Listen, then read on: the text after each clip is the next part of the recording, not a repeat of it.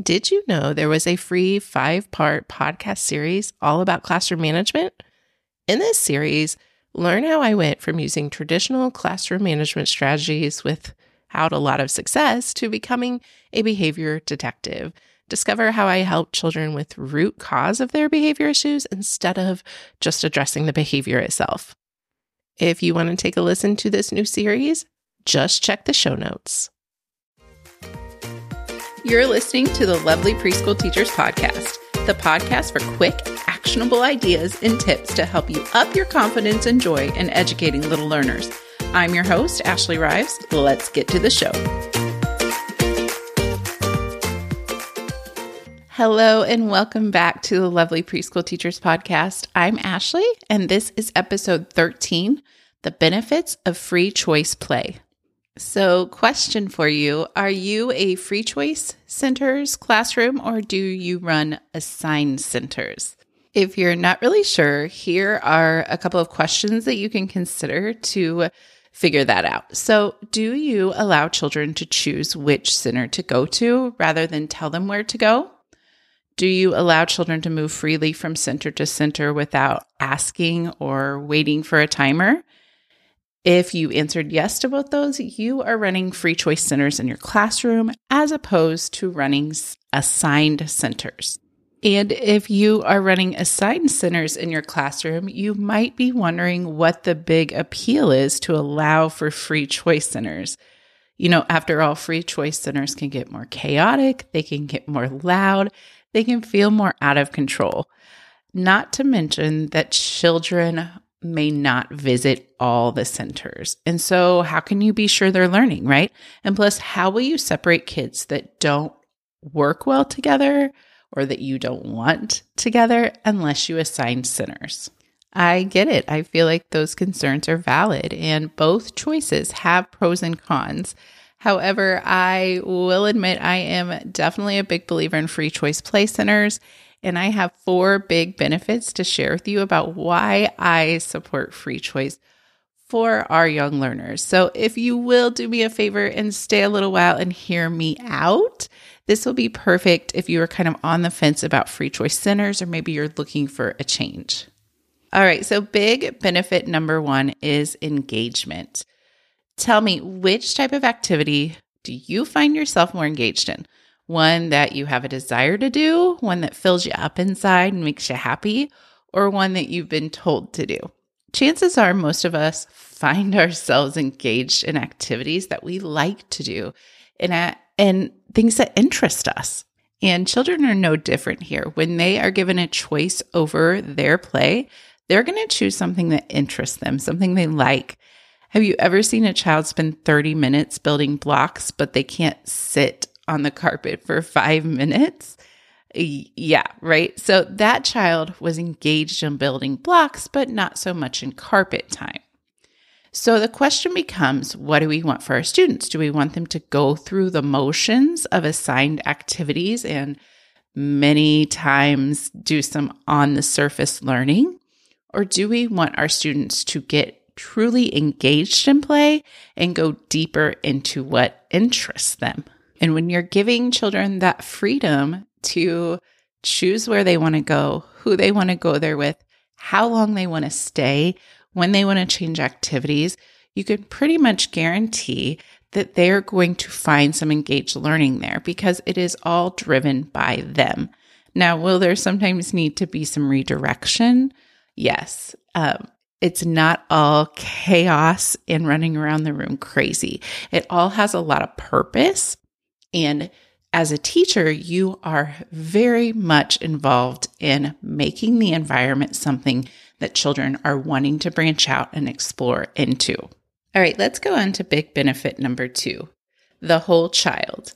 So when we give children a choice on who they want to play with, what they want to play, they're learning that their own interests and the desires and the things that drive them matter because not all people are great at the same thing.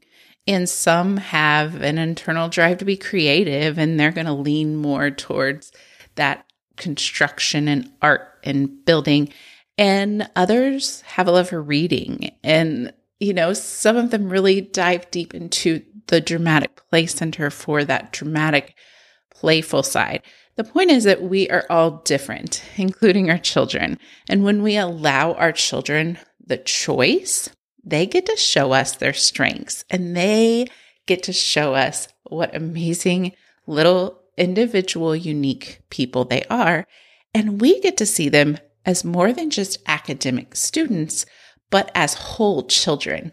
And this helps us better support them, knowing what those big interests are, knowing what drives them, because we can use those things and the centers that they love to get those learning skills and those goals that we have to get to in there with them in a way that fits how they love to learn.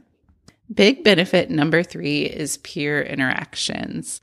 So does free choice play create more social issues between students? Probably yes, definitely, I would say, because I find myself seeing more of these behaviors, like fighting over toys, squabbling over who's in charge, and I find myself stepping in to coach social issues during free play quite a bit, you betcha.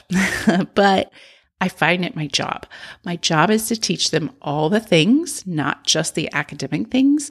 So if I controlled who they played with, would they get that chance to have the conflict and learn from it? Because they're going to learn best through that conflict when it is in the moment. I want my students to be able to understand that they can stand up for themselves. They can say, stop, I don't like that. I also want them to know how to handle their body when they're too upset to use words. I want to hear them give apologies, and I want to see the joy that they realize that friendship can bring to them. And so while it is definitely more work on my part to allow these social issues to arise, for me, the payoff is tenfold, because if we can start laying some of these social emotional skills now when they're young and forgiving and have the biggest hearts, then why wouldn't we want them to start down that road and start being able to have some of those wonderful skills that they're going to need for the rest of their life? Our last big benefit number 4, is more learning. So I truly believe that when I allow my children to choose who and what and where of their own play, they're more engaged. And engaged little people are engaged learners. And whether it be an academic skill like patterning on the light table, or an intellectual skill like trial and error when building a block tower, one thing becomes very clear. It's that they are learning. And sometimes it takes a trained eye to see all the learning goodness that's happening. To some, it may seem like chaos or just playing. But when we look closer, we are seeing learning 100%. So on the flip side, when we assign children to a center with a certain peer, or we dictate how long they must stay there, we can sometimes see the opposite of learning. If the center isn't something they are finding themselves interested in, they may find something completely different to do. Those stacking cubes you wanted them to use for patterning are now a sword. The pinchers intended for a pom-pom transfer activity are now pinching the child next to them. It's not that the activities are bad, because they're not. They're great activities. But when presented in a way that children feel stuck with no choices, they quickly resort to making their own fun. And their own fun is now something you have to manage. And behaviors like that can get out of control very quickly and can lead us to being very frustrated because they aren't doing the activities that we want them to. Is this to say that children are always using the materials that you've put out for them in the intended way? No, not during free choice either. They have imaginations, but they are allowed to leave when the activity is no longer engaging for them. And most times they do leave to find something else that interests them, which kind of puts the kibosh on that huge behavior problem and allows more time for them to explore and get engaged in something else to have that learning happening. So let's take a moment to review those 4 big benefits. The first one being engagement, seeing more engagement because children are loving and interested in what they're doing. Big benefit number 2, the whole child. When children are given a choice on what to play with and who to play with, we are getting to see who they really are, and that information can help us bring even more learning opportunities to them because we know what interests them. Big benefit number 3, peer interactions. If children aren't allowed to choose who they play with or where they play, they're not going to have the opportunity to be able to have those peer interactions that sometimes lead to some big learning opportunities for social emotional skills. And big benefit number 4, more learning. Because children are engaged, because they are loving what they're doing, they are learning so much more than if we are forcing them into one activity that they are maybe completely done with, and the engaged learning goes out the window because they are done because of those short attention spans. Our role as teachers is to teach and coach and support learning. And children that are engaged are children that are learning. So with engagement being the goal, for me, Free Choice Centers just brings that win. Want to talk more about centers? I'm hosting a live webinar next week called 5 Strategies to Keep Your Preschoolers Engaged with Centers to eliminate behavior headaches and keep things fresh. I'd love to have you join me, so head to the show notes for more information. www.lovelycommotion.com/episode 13. I'm wishing you a lovely rest of your week. See ya. Thanks for listening to today's episode. If you enjoy this podcast, please share it with a friend. This helps me spread the word and help more preschool teachers just like you. Keep being lovely.